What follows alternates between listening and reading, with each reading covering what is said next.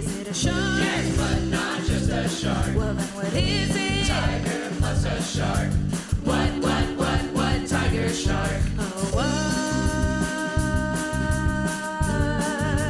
Tiger shark. Oh, what?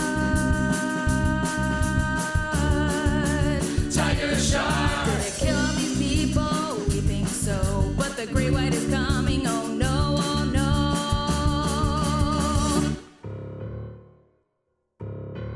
Hello and welcome to Let's Jaws for a Minute, the podcast which takes a deep dive into Steven Spielberg's 1975 classic film Jaws, minute by minute or thereabouts. I'm Sarah Buddery.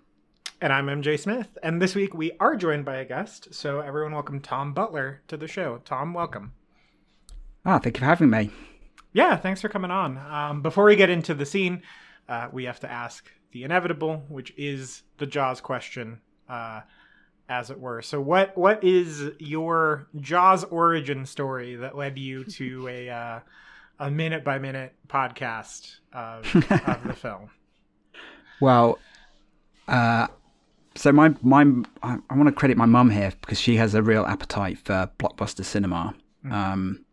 She remembers seeing it at the cinema with my dad and a friend of theirs, and then obviously she introduced us to it at home on TV at some point in my childhood. I don't know when, I don't know how old I was, but there is a bit of a family story that goes with Jaws that is something that we still talk about to this day. I'm one of three. I've got two older sisters, and so my middle sister Rebecca, she basically she watched a bit of Jaws and it made her vomit in the family home. So this is the story. Like, she still, to this day, and she's 40 now, she still has not watched Jaws since seeing it at the age of 8 or 9, because it made her sick. And I asked her about this the other day. I said, what was the story? How did it happen? What happened? She said, she said that she basically came into the living room and it was on the TV and she saw the shark and she saw some blood in the water and she was sick right there onto where she was stood. She says she was about 8 or 9 at the time, so that makes me 7 or 8 when I was watching it at that time as well. But she also said that she was possibly ill as well at the same time. But yeah, that's how I got to see Jaws, or at least one of the first times I got to see it. But it was one of those films that we put on, recorded on VHS, and just watched it over and over again, along with a bunch of other, different films of that era. And yeah, it's just a film that I've always loved. It's always been sort of top 10 of my favourite films ever. It keeps going up and up, I think, every time I've seen it. And then just how I ended up coming to you guys, I think like a lot of people at the start of 2020, I was spending a lot of time doing exercise on my own, and I found your podcast and it was just a constant source of entertainment for me. I found it really interesting, learned loads of new stuff about the film, and hence why I contacted you. And here I am on an amazing minute, I must say, which I'm sure you'll explain in a minute, in a moment. But yeah, I'm absolutely thrilled to be able to talk about this specific moment in the film. Yeah, it's funny that I feel like everyone has sort of those movies you recorded off the TV and watched growing up. I've talked about my love of Godzilla on the podcast before, but mine was definitely Godzilla movies. They would air on the Sci-Fi Channel when I was a kid, and I would record them and then watch them back on the weekends, and had like my Godzilla toys that I would play with. And it seems like Jaws is a lot of that. Jaws and Star Wars seem to be the top two of those films for people, which, makes sense. But it's the funny thing, and we've talked about this a little bit before, is that Jaws is universally beloved. Like, almost no one will argue with you about Jaws, and people have their Star Wars opinions to an exhausting degree. But yeah, no one really questions Jaws. Like, you don't mention like, oh, one of my favorite films is Jaws to people, and people go, why? Yes, I was thinking about some of the other videos that we had, and it was like Short Circuit, Batteries Not Included, Gremlins, just classic rewatchable films of that era. But yeah, I mean, I feel like it's on. I mean, Sarah will know. I know you've talked about it at length, but it was on. It feels like it's on TV a lot over here, or it was. But that age, I think, seeing it is kind of crazy. I've got a 6-year-old, and I can't imagine her sitting her down to watch it in the next year or two. That's like, no way, no way. Yeah, a few more years yet. Yeah. At least. Yeah, I feel like if you see it that young, it needs to be one of those accidental ones that kind of messes you up. Like I've talked about this too. Mine's Blair Witch, where it's like, oh, no one, someone showed that to me who was not my parents, and they should not have showed that to me. I think it goes like one of two ways when you see stuff like that when you're too young. It can go the way of Tom's sister, which is you vomit and then never watch it again. Or it goes the way of like desensitizing you to stuff from like a very early age. So Martin has told me some of the stuff he watched when he was like a child, and I'm like, what? What was happening? Like, he saw The Exorcist when he was very young, and I was like, wow. Okay, this explains a lot about why you love horror so much and why I am the world's biggest wimp, because I didn't really watch any of that stuff, was not exposed to any of that stuff at all. So it depends, I think, on, the reaction to it is either going to be like absolute horror, I never want to see this thing again, it has deeply traumatized me, or like, if you watch enough of it, you then just become so used to it that it doesn't faze you at all. Like, he can watch anything and not be scared, and I'm just like a big old scaredy cat about everything. I could be wrong, but I don't think I've ever been scared of Jaws. I mean, it's thrilling, it is an adventure, but it's never left me too scared to go in the water. Do you know what I mean? I don't know if that's unique or what. The one film in my childhood that really scared me was Tremors for some reason. There was just something about that premise that really just gave me nightmares. I guess that's kind of like Jaws on land, isn't it, in a way? But there was something much more scary to me about that than Jaws, because I'm not going to be in the water with a great white shark, I guess. I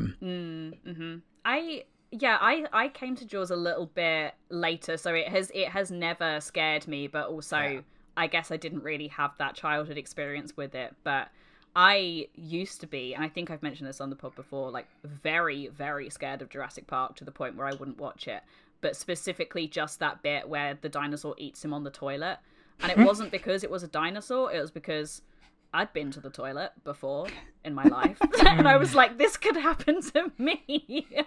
So for ages was just like, didn't watch that film, avoided it at all costs, because I just had this memory of it being absolutely terrifying. So then when I watched it as an adult, I was like, oh, it's actually fine. But Jaws was never that for me. But I think maybe if I'd watched it a bit younger, possibly. But my parents were very good at not letting us watch stuff that we shouldn't have been watching. Yeah, my sister showed me Poltergeist when I was like 6, and I had nightmares. Boy. That's my earliest one, is Poltergeist, which I love now, but the movie's still really scary. The back half of that movie is really, really scary. Yeah. Anyway, these are all Spielberg adjacent films, which I think is interesting. Or, depending on which narrative you buy into about the making of Poltergeist, could all three be Spielberg movies. But this is, I think, the ultimate one, and we have a chunkier scene than we've had in a couple weeks. It's 1 minute and 30 seconds. Shout out to the notes having it written down for me. And it is from 1 hour, 38 minutes and 20 seconds through 1 hour, 39 minutes and 50 seconds. And boy, is it a good 1 minute and 30 seconds of film. So last week we ended with Brody saying he was going to go make a phone call, and he goes into the cabin and starts to call the Coast Guard for backup. He really wants this bigger boat. And Quint very calmly grabs a small baseball bat and shatters the radio while Brody is calling for backup, and then hands the bat to Brody. Brody, in turn, loses his shit is the only way I can describe it on Quint. He's very upset with him, and Quint kind of dismisses him. And then Hooper notices the shark circling back, and informs Quint and Brody. And Quint hollers at Hooper to hook him up another barrel, which he does. And Quint heads to the front of the ship, the little, I think it's called the pulpit, and shoots the new barrel, into the shark, and instructs Hooper to start chasing after it again. And we end with the beginning of this big chase sequence with the shark in the water. And that's what happens in this minute and 30 seconds. But what did you guys notice in this this handful of film? Tom, we'll start with you. Yeah, I mean, there's obviously a lot to get stuck into in this moment. First thing I wanted to mention was that it's obviously the second time that Brody tries to use the radio. The first time being when the shark, attacks the boat and puts the water in, and that previous time Quint gets him off the radio by telling him to put the fire out. It's a very subtle, yeah, he needs to put the fire out, put the radio down. But this time, obviously, he definitely wants him to get off the radio. And I thought what was really interesting is how Brody, he's obviously the landlubber. He's really connected to speaking to land in this moment. And in many moments previously where he's felt most in danger. And so I thought that was really interesting that, this isn't the first time he's tried to use a radio, but this time Quint really doesn't want him to use it. It's quite interesting. And that very first look of Quint when he pops up into view, there's such a wild look in his eyes, but also he's scared. Like, he's scared that Brody's going to make that call to land. And that's something that I thought was really interesting. Like, what is his motivation in this moment? And yeah, I guess I wanted to sort of chat to you to get a sense of what you guys thought his motivation was for smashing up the radio. I had a thought which came to me just now as you were talking there, which is we've spoken obviously a lot post Indianapolis how Quint is kind of a changed person, and in the Indianapolis speech he mentions about how the most scared he felt was when he knew help was coming, which is why he sort of is like, I'll never put on a life jacket again. Shit. Yeah. So this is a possible reason. I mean, there's other explanations and other reasons as well, but a possible reason why Quint is so anti-help being called, because that's like a slightly triggering thing to him, which is like the bit that I was most scared when the Indianapolis thing was happening was when help was coming. So I don't need help.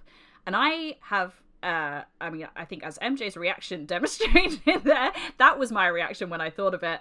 Have never thought about it in that way before, because I've always just seen Quint as this, he doesn't need the help of anyone else. There's too many captains on this island. It's just me. I'll do this by myself.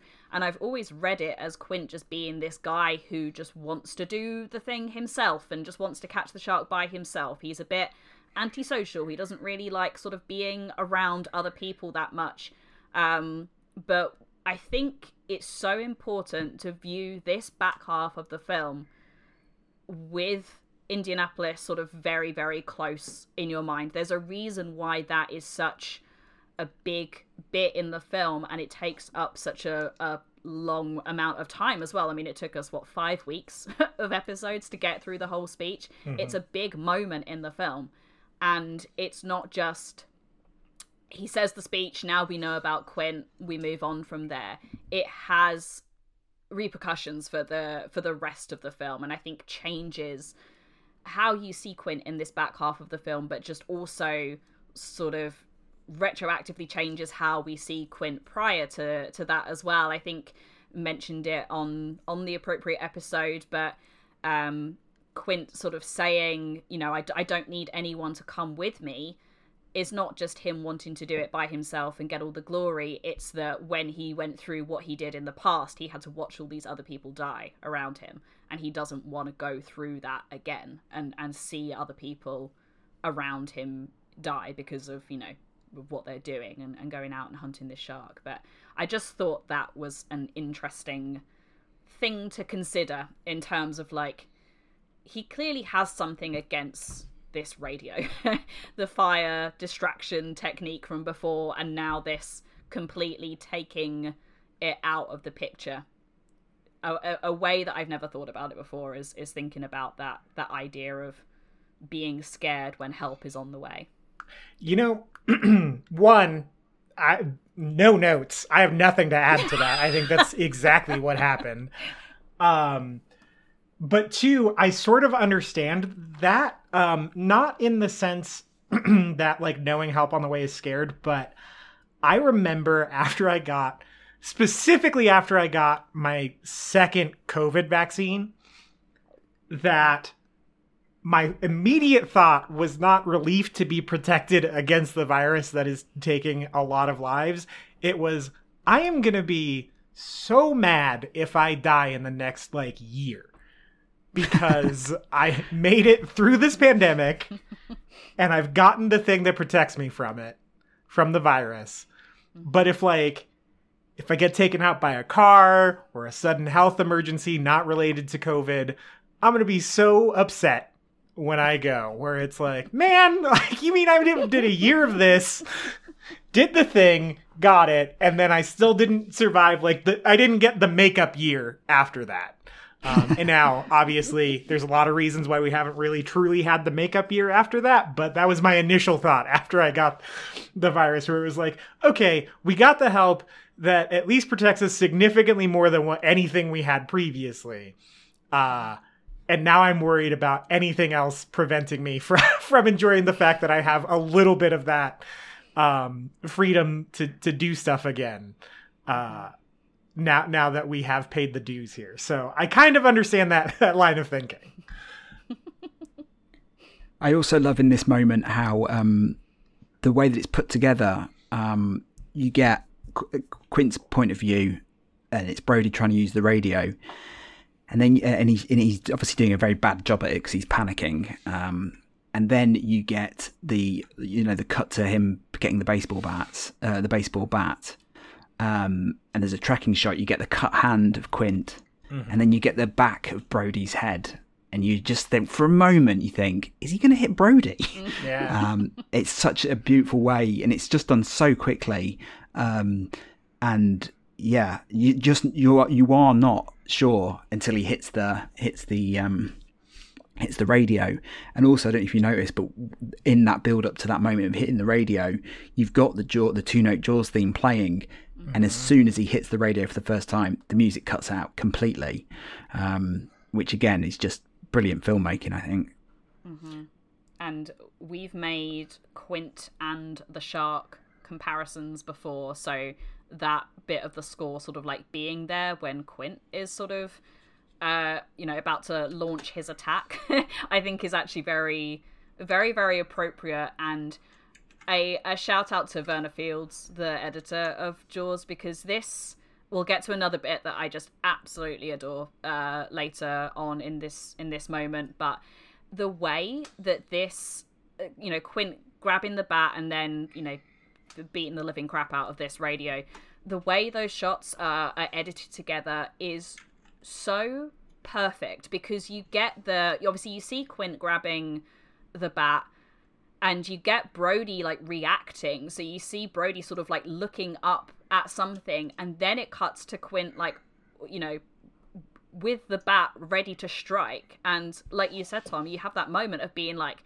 is he gonna hit Brody? Like, what is going on here? Because it genuinely could have gone that way, I feel, depending on how much moonshine he'd had to drink that morning and how he was feeling.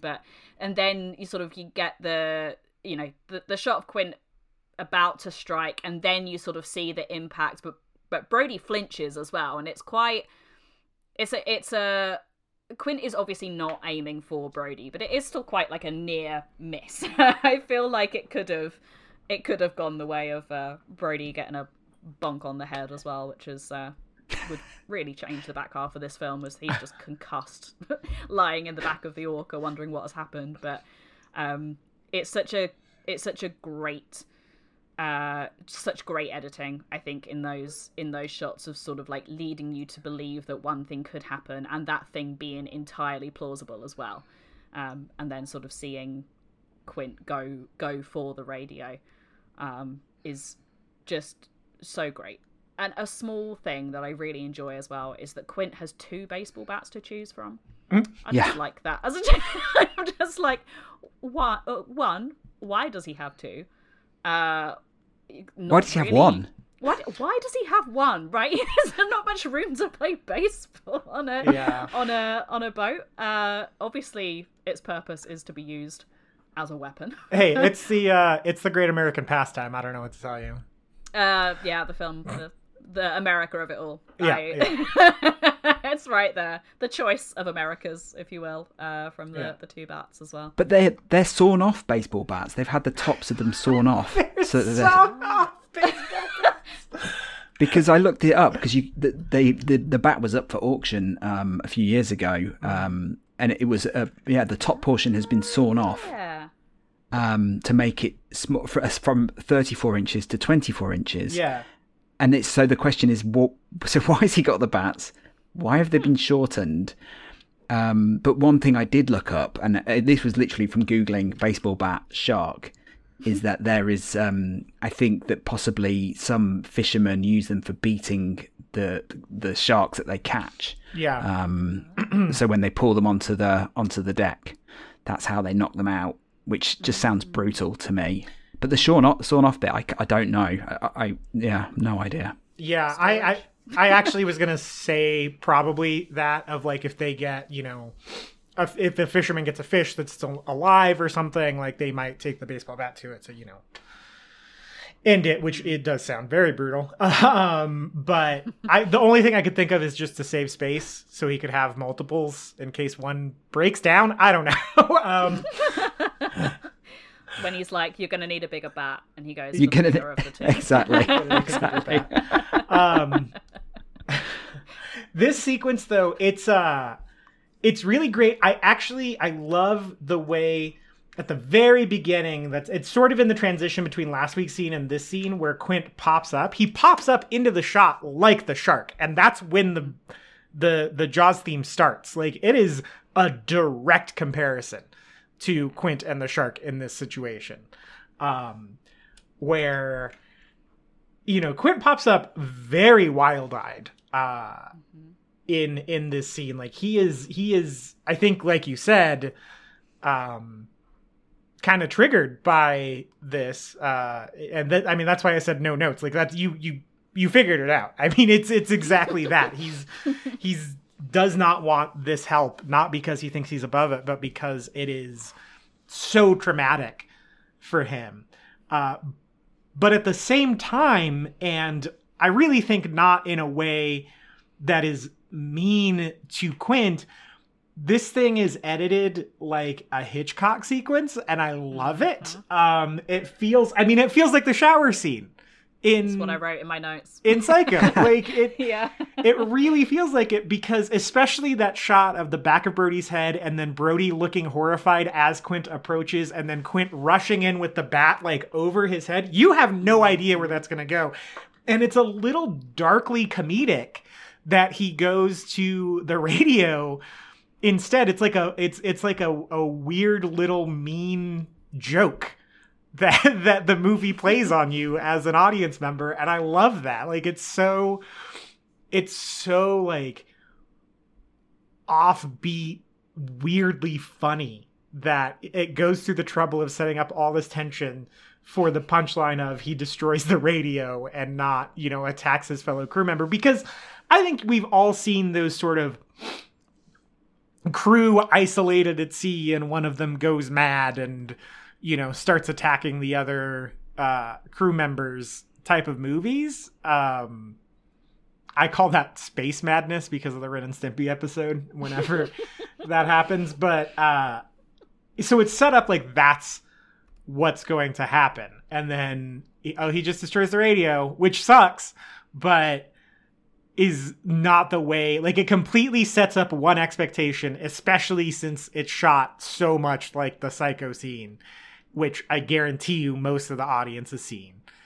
And, you know, Hitchcock, direct inspiration on Spielberg. And then it just has this little, like, very darkly, maybe even funny to just Spielberg at the time, punchline of him destroying the radio. That the Hitchcock comparison is really apt, I think, especially with the looking at it from Quint's POV as he is looming into the room. It is sort of very Psycho-esque, but also I love the way that it cuts away to Hooper on the deck. Looking through the window, he gives us like, you know, this is how you react. He just looks in and is just like, what's going on here?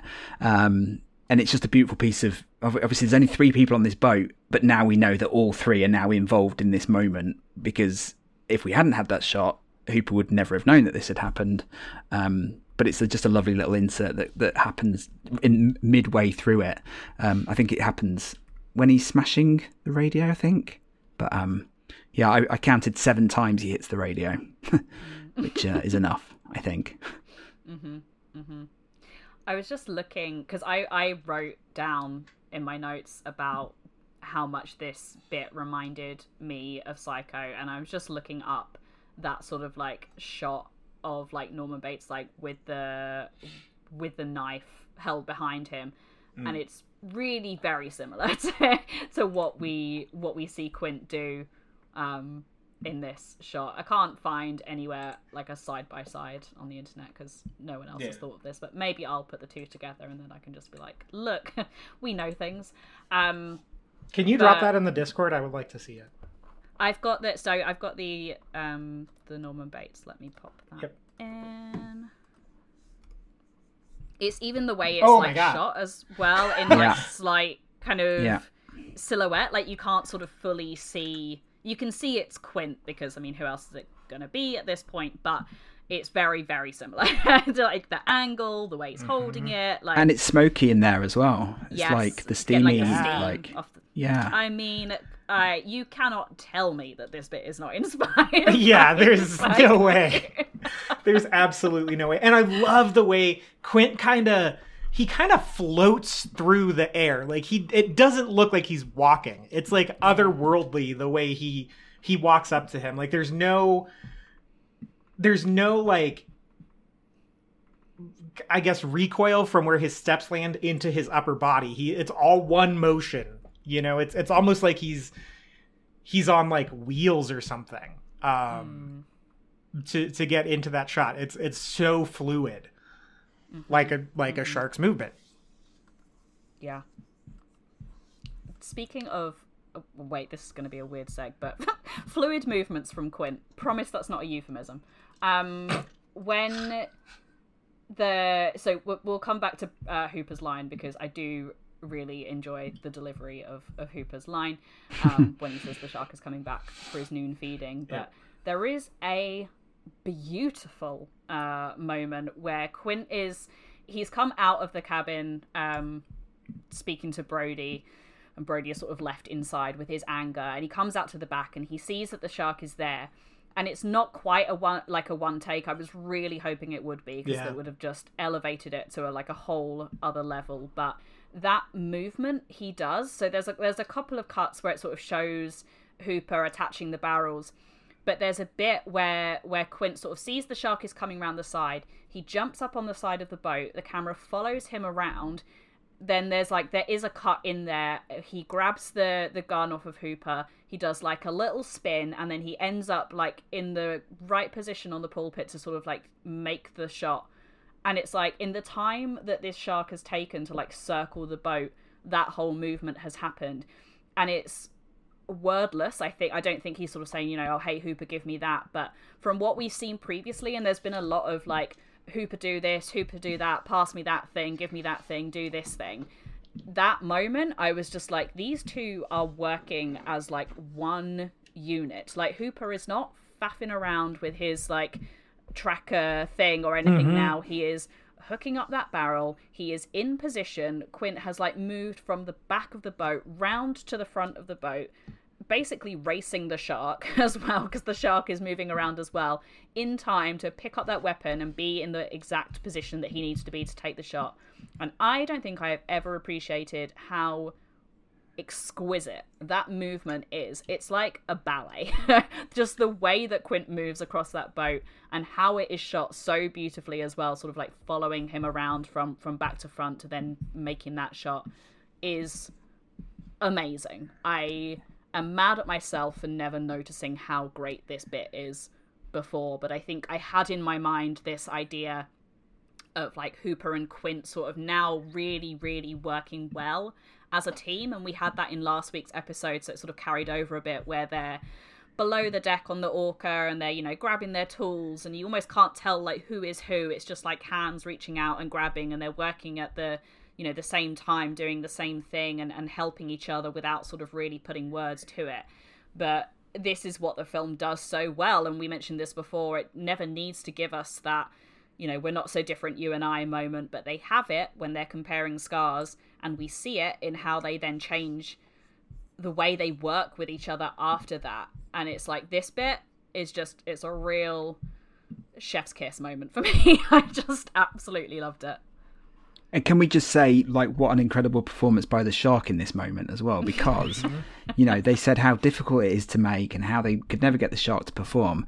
But the shark in this moment, they've obviously, the way that the camera moved there, but let's not forget they're filming this from one boat onto another boat with the shark as well, and the actors, and the shark moves from one side of the boat to the front of the boat. And I know it's broken up with shots, but the shark, you just never not convinced that that's a real shark, right? It's like completely believable.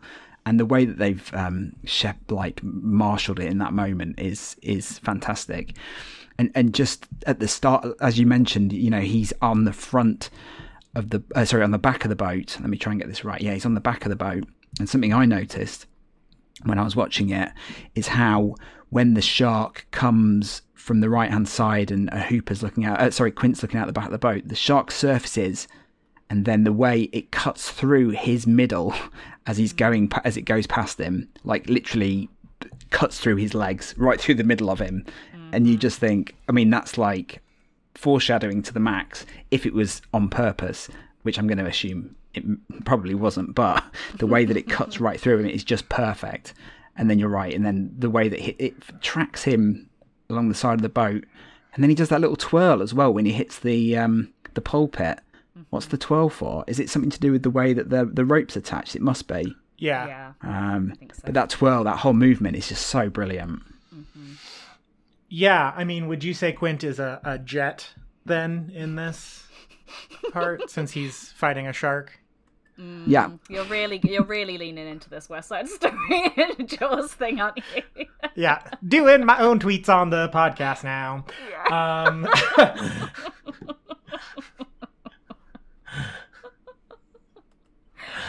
But no, you're right. I've never noticed that, like, it's not quite a one take, but that shot of Quint running across and then the camera being mounted on the opposite side of the Orca and following him through the windows is really great. Though I do think there is a moment where it kind of catches Roy Scheider off guard because it looks like he's playing with the bat.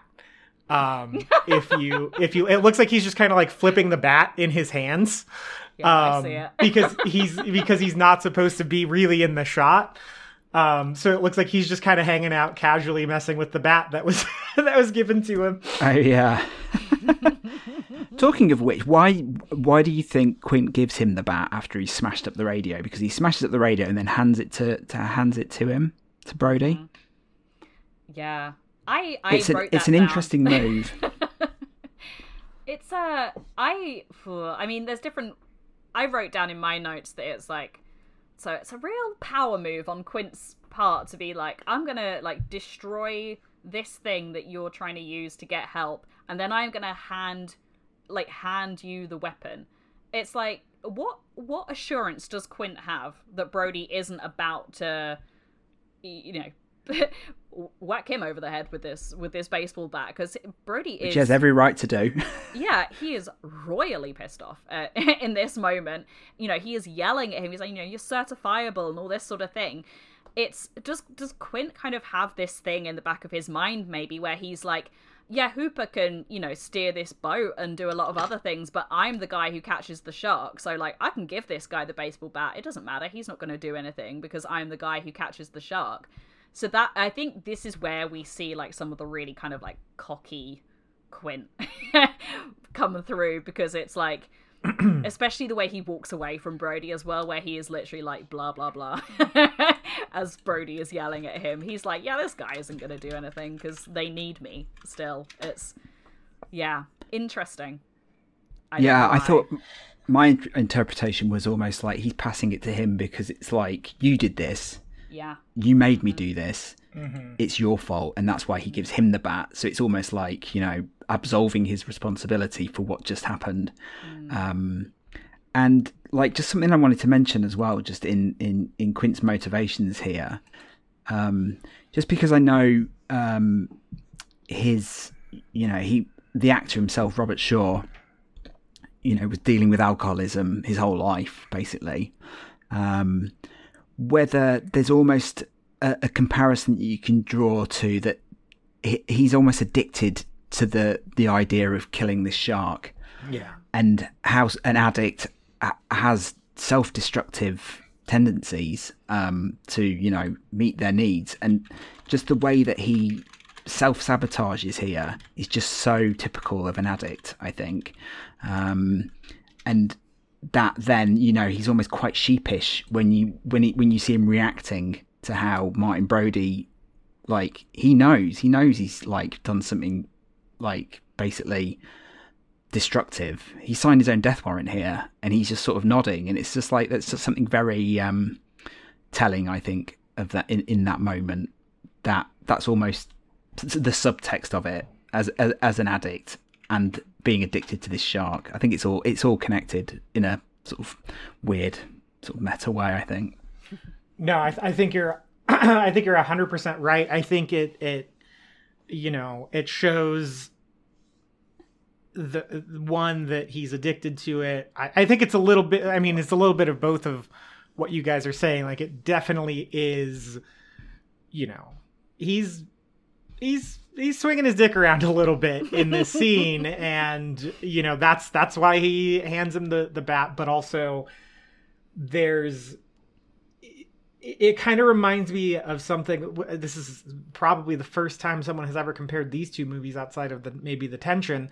It reminds me of The Hurt Locker, because there's a sequence where Jeremy Renner's character comes back to the United States afterwards. And there's a scene of him in the kitchen, and he's wearing, I don't remember if it's a turtleneck, but it's a very high collared shirt that he's wearing. I think it is a turtleneck.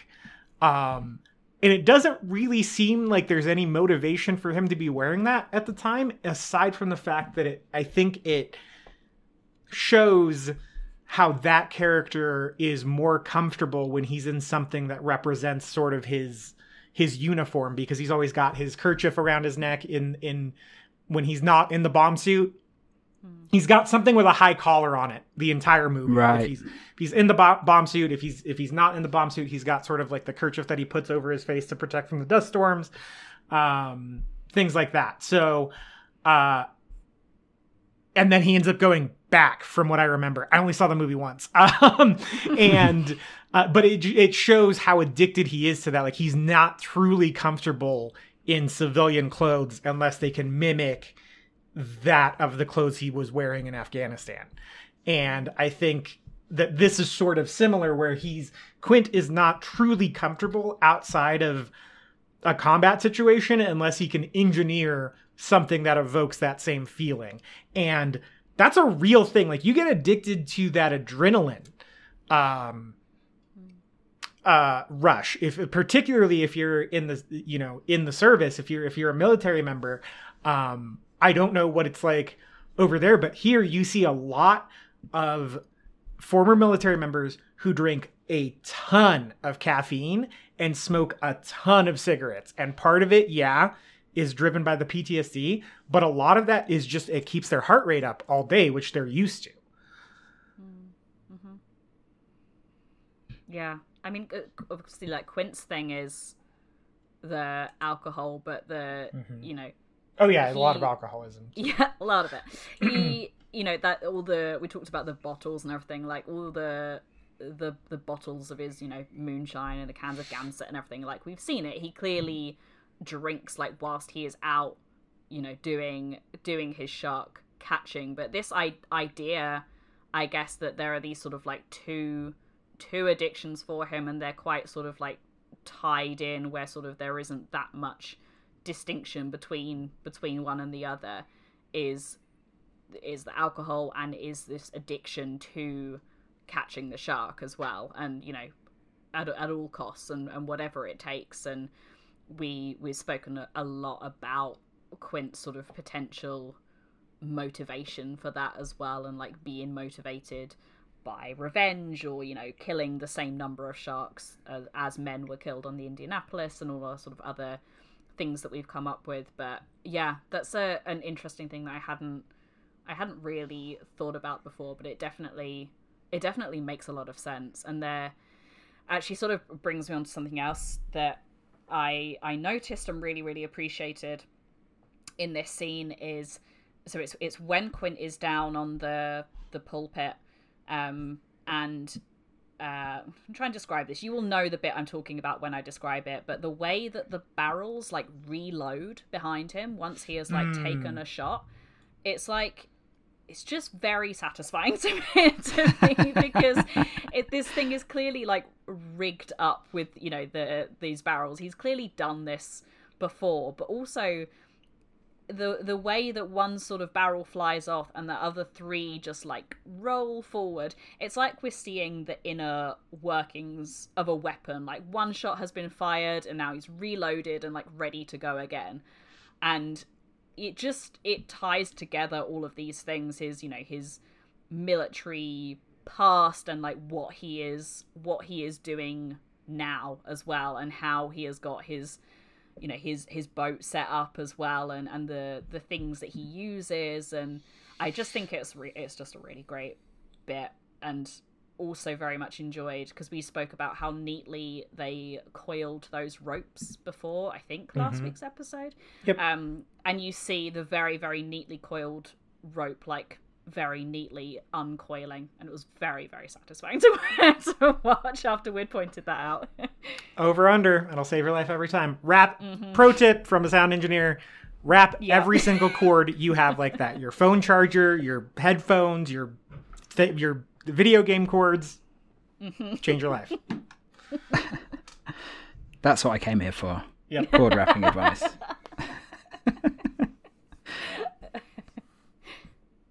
Yep. Can we talk very quickly just about a moment of editing, which I absolutely love in this moment, which is when, well, I think maybe we should talk about it as well, Hooper's delivery of boys, oh boys, So good. which just absolutely cuts through the tension. It's absolutely incredible the way that he delivers it.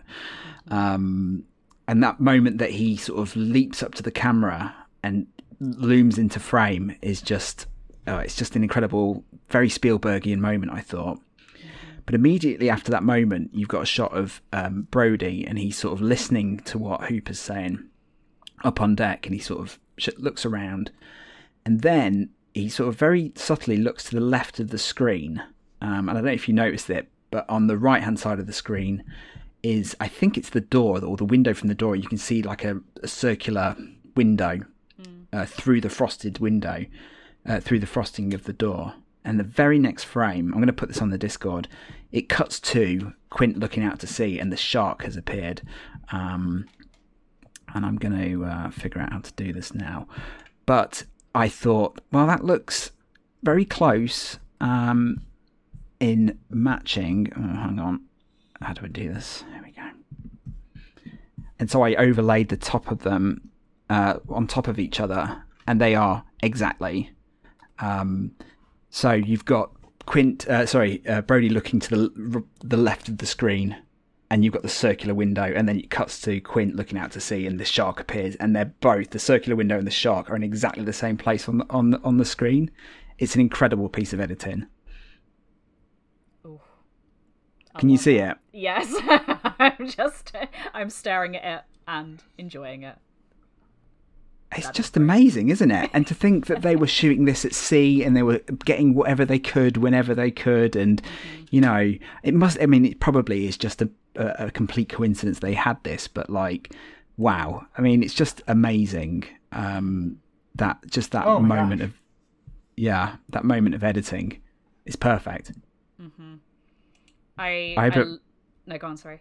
Sorry, I hope I've explained that well enough for people listening and can't see the image.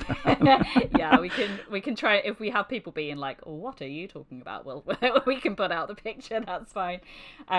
There's another really great bit as well where I'm just sort of watching the scene in the background, trying to get to it so I can describe it. But after you see the barrel sort of like fly off, you then see Brody. It's like through the window, and you see like the barrel going past him as well. Yes. And I know that, you know, they would have done things to make all of this possible, but it's just great. I just enjoy it so much. I think the editing in this scene is exceptional. I mean, this is why it won the Oscar, right? It's just the editing, and it did win the editing Oscar, didn't it? Am I about to sound real stupid? Jaws Oscar wins. That moment, sure. I wondered whether it was composited, but I think it's all in camera. Yes, I think it is too. Yeah, it looks like it. Yeah, and it did win the editing Oscar. I'm not insane, so yes, this is the reason why it won this collection of scenes. Is the reason why it won the editing Oscar. I feel. Oh yeah, this is absolutely the clip they use, right? Like it's. I feel like it's got to be. Because there's so much in this scene, like outside of the Quint smashing the radio bit, and like when I sort of saw this bit coming up in our episode plan, I was like, oh yeah, that's the bit where Quint smashes the radio, because that is the bit that you sort of remember because it is such a great bit. But everything else around it is just so good. as we're picking out with all these shots here, there's another great bit, like this is right at the start of this bit that we're talking about, where Brody is on the radio, and it seems like a minute since we've done this, but picking up on sort of shark fin shapes in the background. Say that 10 times fast. You get it a lot in obviously on the beach scenes where the umbrellas sort of look like shark fins sticking out of the sand. And there was a bit as well, I think, when they find Ben Gardner's boat, and there's like a perfect triangle shape cut out of one of the windows.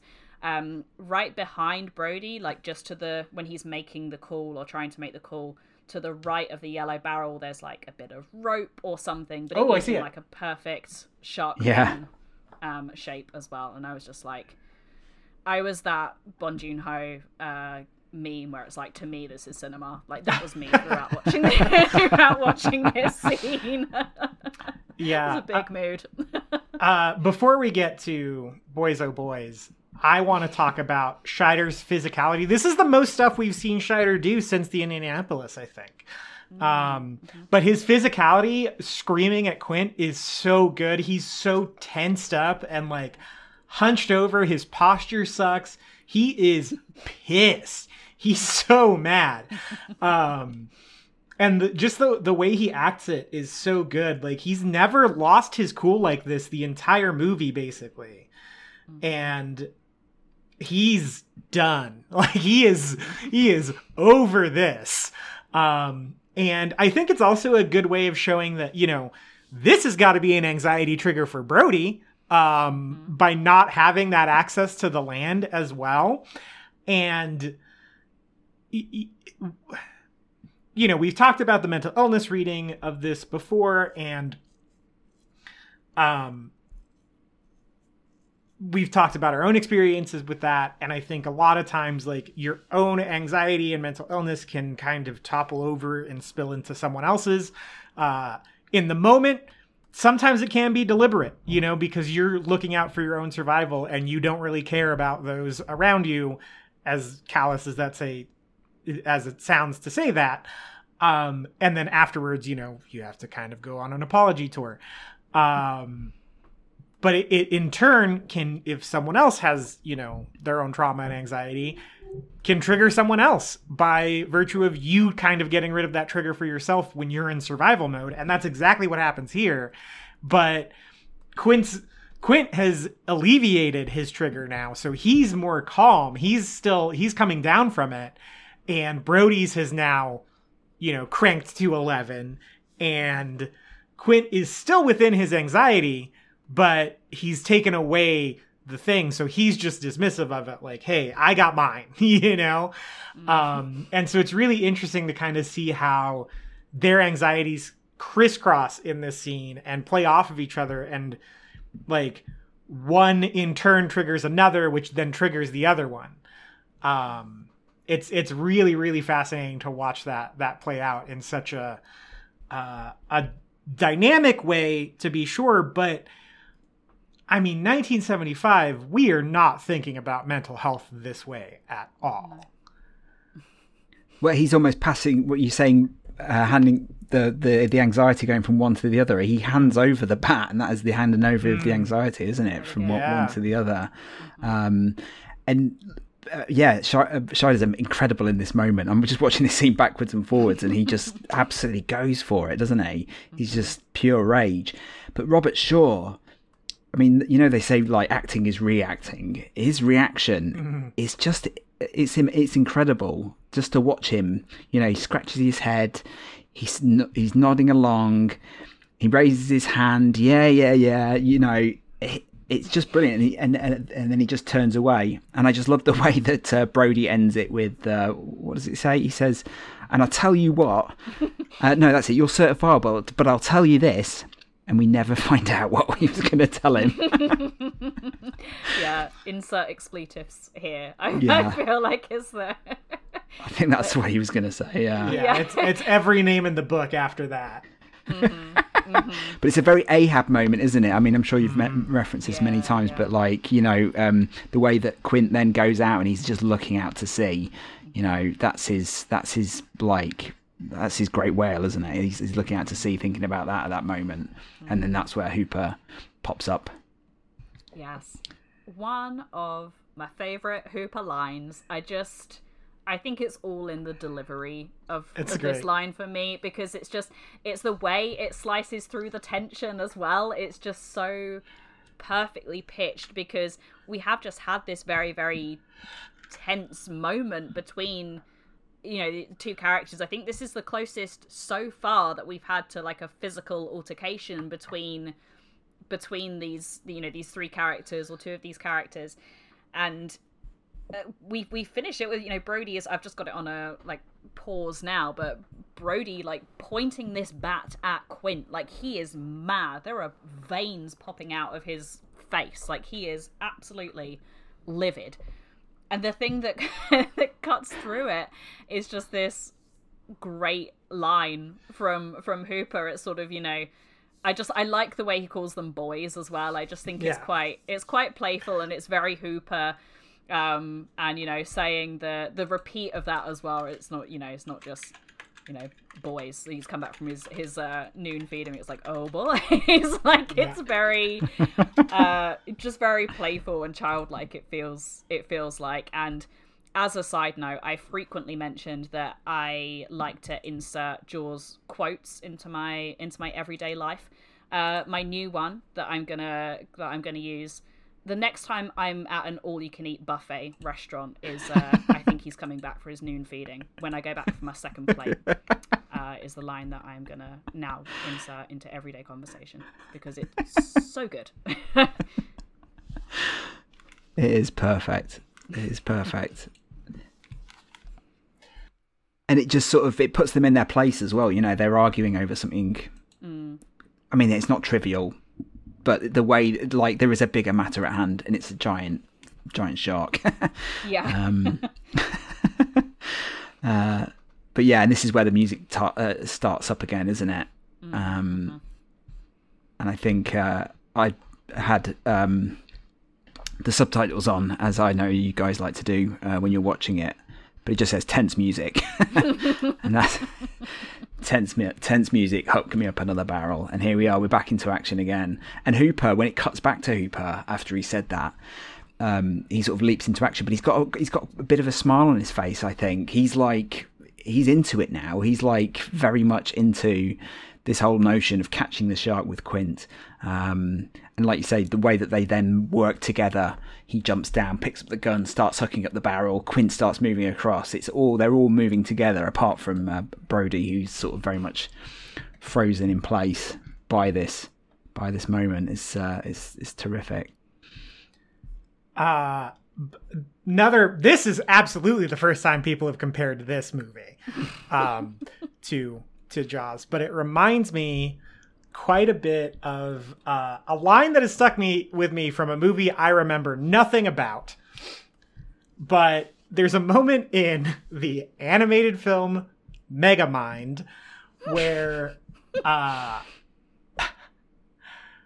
Megamind and the superhero character are arguing about something. I don't remember what it is, but Tina Fey, her character, the character voiced by her, is still kind of like tied up in Megamind's hideout. It has not been rescued at all.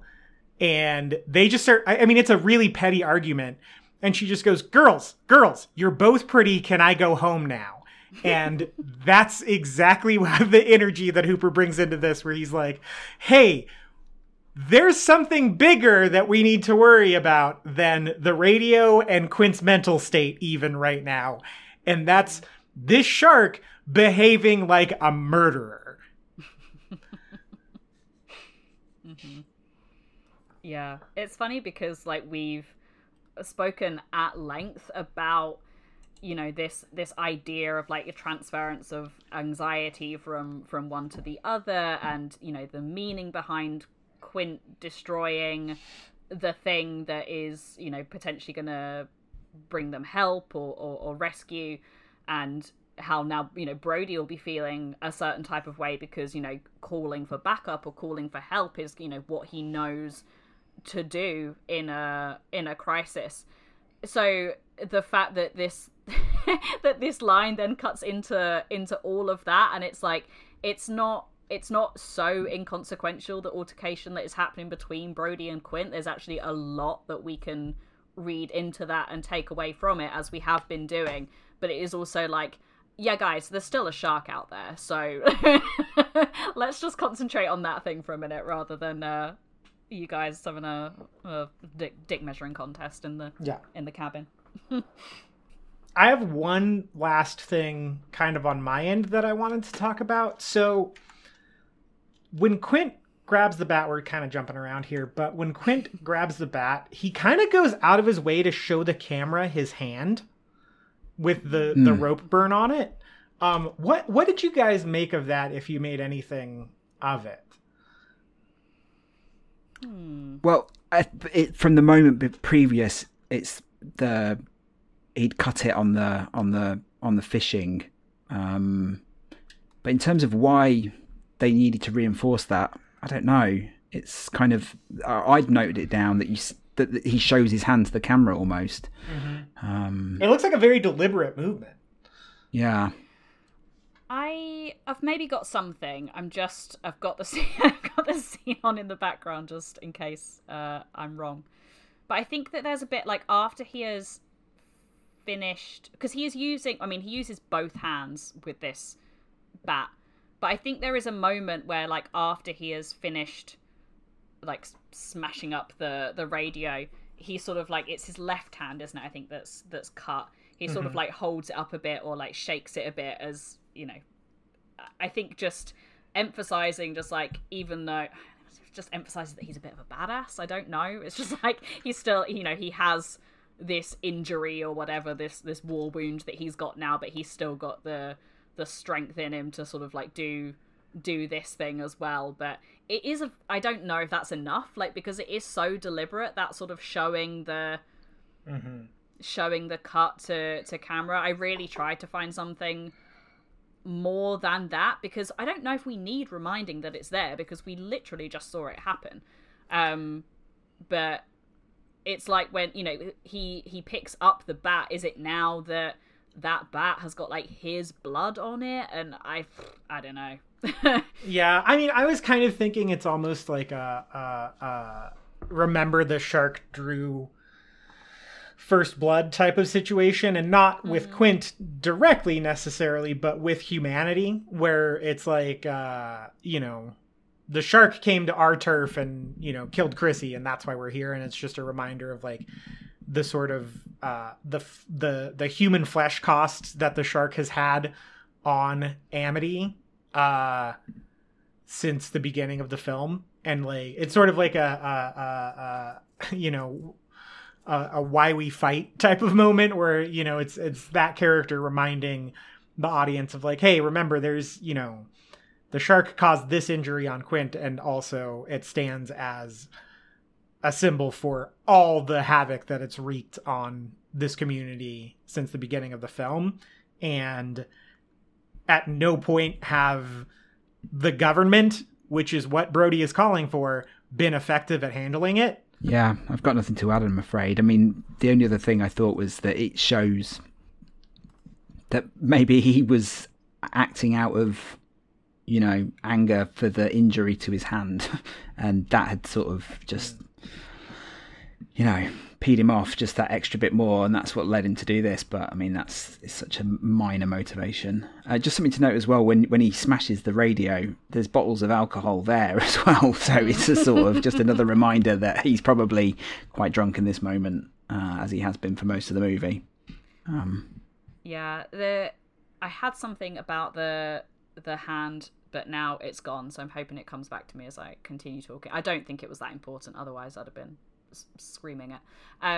But the bottles that you mentioned, it's funny because Brody, when he has the bat, there is no radio there now to destroy, so he is just kind of like whacking like the side where like the radio used to be, and he, whether deliberately or not, the bottles fall. They look empty, to be fair, but maybe it is just kind of like, he's not going to hurt Quint directly by hitting him around the head with this bat, but he is going to hurt Quint in some way by taking away some of his precious moonshine from him. But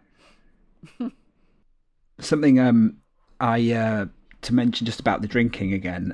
I interviewed Ian Shaw, his son, for the play, the Shark is Broken play. And he said that one thing that he did was to consult his father's drinking diary. So apparently he kept a diary of what he drank every day. And so like this idea of Quint being the alcoholic, I mean, it's very much, and Robert Shaw is the alcoholic as well. But just an idea that an alcoholic would keep a diary of what they've been drinking, it just seems mad. Or whether he's trying to cut down or what, I don't know. But these bottles are probably real. They probably were filled with booze when they started. Yeah. I think that we are really jumping around, but I think the hand thing has come back to me a little in what I think I was aiming for, is that injury happened from, I guess, a moment of Quint letting his guard down. Like, he had instructed Hooper to like not let, you know, if the shark bites, to just let the rope go, and it'll, you know, because otherwise it'll take your hands clean off, sort of thing.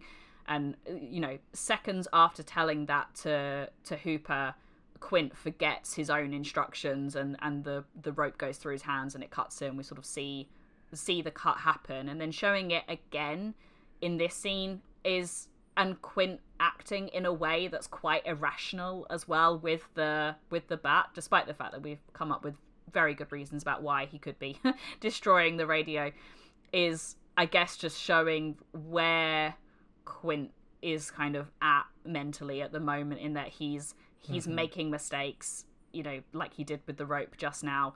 he's acting in a way that perhaps isn't the sort of level-headed, more rational version of Quint that we saw. I mean, this version of Quint is so far away from that, you know, strapping himself slowly into his chair and sort of leaning back and being laser focused on this shark. He's still, I mean, we talked about how great that movement is moving around the boat. He's not sloppy, but I think that it's, as we're leading up to Quint's death, we have to understand that this guy has got to make some mistakes along the way and do some things wrong for that to be believable, but that is a thing that happens. So maybe it's just sort of like planting some of those like small seeds and showing the hand again is a reminder of like, you know, he just made a mistake. He didn't follow his own advice, sort of thing. He's now about to make arguably another mistake by destroying the one thing that, you know, they could call to get backup or to get help. So maybe those two things are linked in some way. I don't know, but yeah. You guys aware of the screenwriting thing, the point of no return? This is like a classical screenwriter thing. I think it's this is it. This is the moment, right? It's, I think whether it normally happens halfway through or in the final act, but this is the moment where like everything, there is no turning back from here. And yeah, I thought it was quite interesting that this situation can now not be redeemed. There is only one end now for Quint, and this is really, you've got an incredible few episodes, or however many episodes you've got left ahead, as it reaches the conclusion. So I'm excited to hear like getting into the rest of it, but this really was the pivotal moment. I mean, you could argue that them getting on the boat was the pivotal moment, or, you know, whatever, or Brody even coming to the island was the pivotal moment, but this is the moment where they cut the cord and they're going to hit the ground at any moment. It's a brilliant moment. It's just a fantastic moment. Well, I think we said maybe in last week's episode, sort of talking about Quint getting this injury, is that, you know, Quint's blood is now in the water. We've spoken a lot about how much foreshadowing there is of Quint's death in the film, like right from the first moment we see Quint all the way through the Indianapolis. There's a bunch of foreshadowing. There's so much that foreshadows Quint's death is going to happen. So from that moment, from sort of like getting that cut on his hand, and, you know, Quint's blood now being in the water, and, you know, the shark is not because of, you know, voodoo curses or whatever the sequels try to get into, but because there is his actual blood in the water, the shark is now sort of going after Quint, or has got the taste for Quint, if you will. I guess showing that cut again is, you know, being like, this is really a significant bit. This is like the beginning of the end for Quint. Like, now his blood has been spilled and is in the water. We're basically just seeing the sequence of events leading up to Quint's death, and it's like you said, you know, this sort of point of no return, or like no turning back sort of thing. It's just like everything that happens from this point sort of feels like a foregone conclusion because of that thing, I guess you could argue. Yeah, and also interesting that Brody asks, now where the hell are we at that moment? It's like, it's very much not just geographically, but also philosophically, where are we? Yeah. What is this moment now? Like, what the hell are we going to do now? Mm-hmm. It's brilliant. It's just a perfect, and I don't think that's in the script. I think I checked it before a couple of weeks ago, but I don't think that moment is written in the script. But whatever it is, it's a brilliant line. Where are we now? Because Quint has no answer to it, really. Yeah. Did you guys have anything else? I think I've covered everything in my notes, and I had some very long notes as well. Yeah, I had a lot of notes. The only other thing I wanted to mention, and this is really just tying it back to the podcast I do, which is about James Bond, and I don't know how well you guys know the James Bond film that Robert Shaw is in, For Your Eyes Only. Russia with Love? Yeah, not From Russia with Love. Yes, I should have known that. Yeah, I've written down For Your Eyes Only here, but yeah, it's From Russia with Love. And yeah, so like, in that film, Robert Shaw plays Red Grant, and Red Grant is a psychopathic killer, and he's introduced at the start of the film, killing James Bond, but it turns out it's not James Bond, and then he then stalks James Bond through the rest of the film until he comes up later, and he's a silent killer that moves through the movie and only then comes up when they get on the train. And I always thought that the parallels between his character and Jaws itself were always just too fascinating, like coincidences. Obviously, they are just coincidences and they're great stories, but I just always found that comparison between Red Grant and Bruce the Shark really, really fascinating, in that, you know, he's a cold, like dead-eyed psycho killer who just surfaces occasionally throughout the movie, and then right at the very end has a huge confrontation and then ultimately gets killed. I just thought that was interesting. Knowing now what I know about From Russia with Love and all that sort of stuff, and studying Robert Shaw and looking into his life, I just thought it was a really interesting thing that I wanted to mention. Yeah, that's awesome. It's one of my favorite Connery, maybe my favorite Connery Bond movie. It's fantastic. Yeah, terrific film. Yep. It's so good. But that's a perfect segue into plugs. So Tom, you've mentioned your podcast. Where can people find it? Where can people find you? And how can they find out about what you're doing?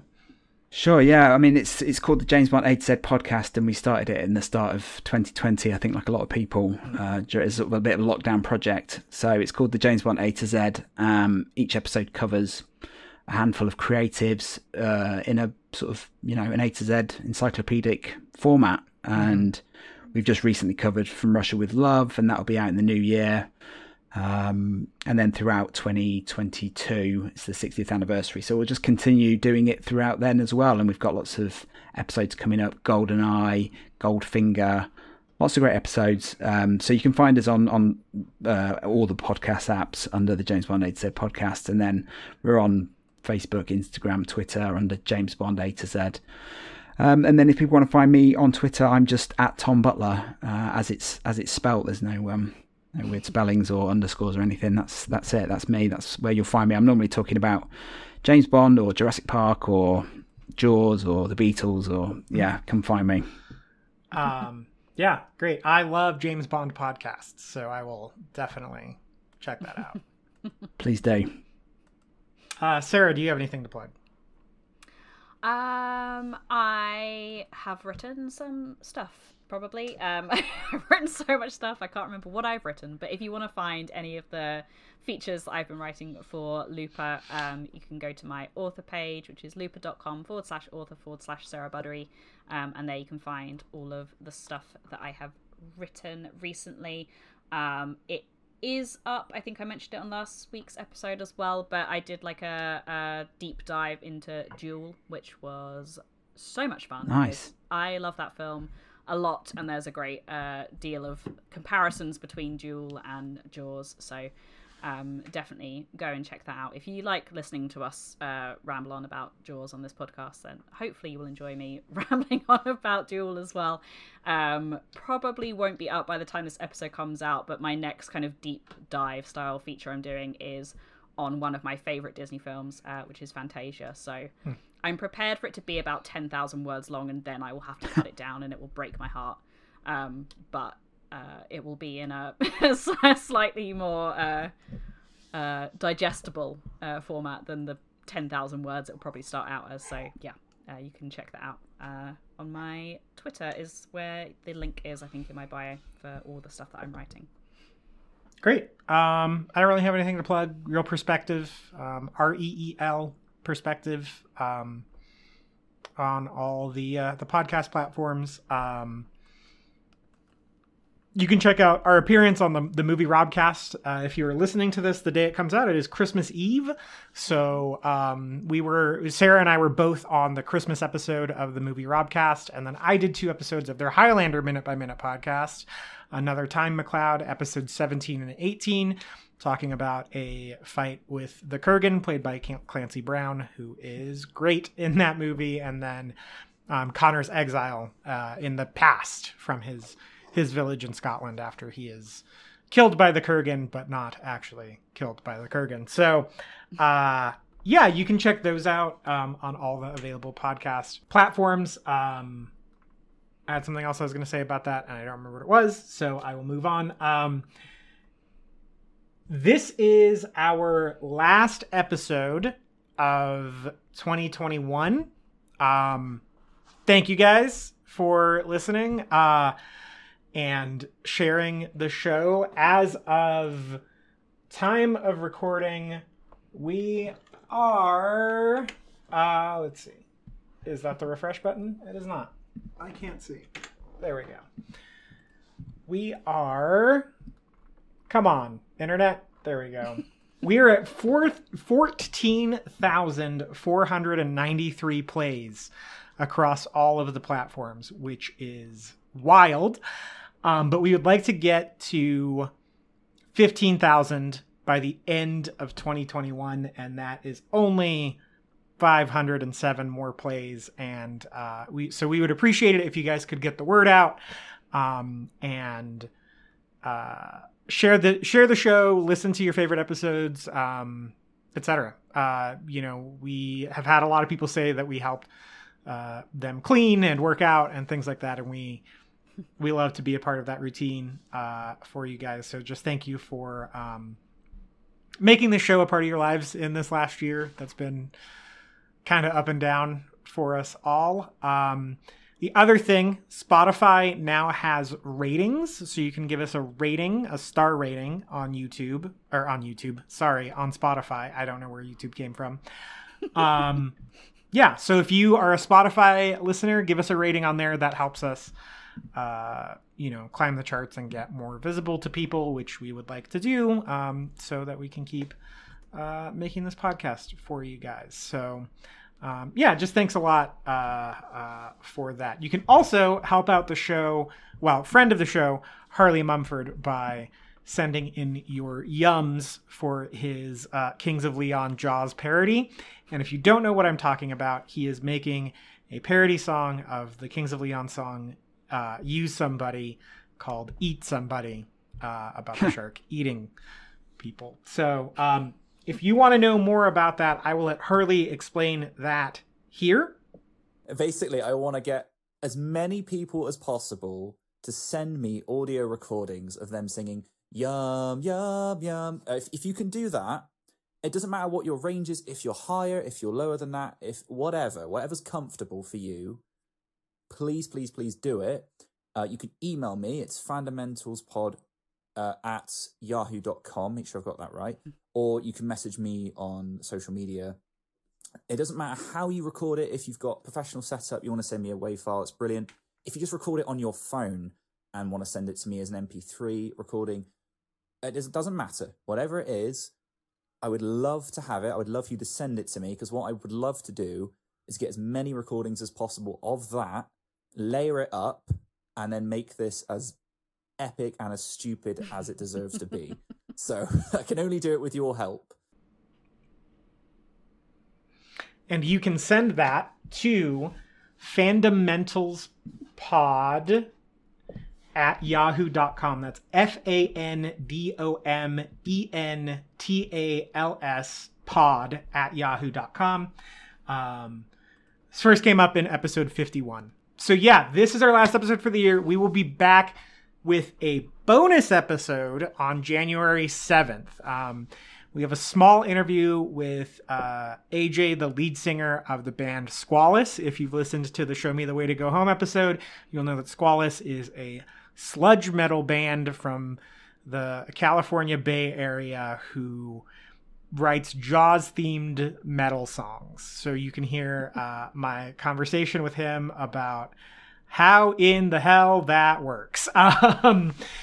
And yeah, regular episodes, so the minute-by-minute content will resume on January 14th, 2022. So until that time, we hope you have a great holiday. And speaking of holiday, it's a little late to get your shopping done, but if you would like to buy merch for yourself or someone in your life who is an LJ fan or turn them into one, You can buy merch that has one of two logos on it on Redbubble and TeePublic, and you can find those links in our Twitter bio and our Instagram bio. You can find us on Twitter at Jaws for a Minute. You can find us on Finstagram at Jaws for a Minute, and you can find all those links there. Shout out to Alex for designing those. You can find him on Twitter at HexGhosts. You can also buy our theme song, written and performed by Kristen Falls, at Kristen Falls Music on Instagram. You can find a link to her Bandcamp in her bio to purchase the song. Once again, link is in our bio as well, in our link tree. And last but not least, if you would like to make a donation just because you want to support the show, you can donate through our Ko-fi page, which is a $3 minimum, and you will get a shout out on the show. And once we hit a certain donation goal, you will be entered to win a piece of merch, probably a t-shirt. And so it's a $3 minimum investment, and you can win a potentially $20 piece of merch. Also, we will be having a contest once we hit 15,000 plays, right? As well. So help us get to those goals. Have a very, very good holiday season. We will see you guys in the new year. Until next time, it's Jaws o'clock somewhere. Merry Christmas.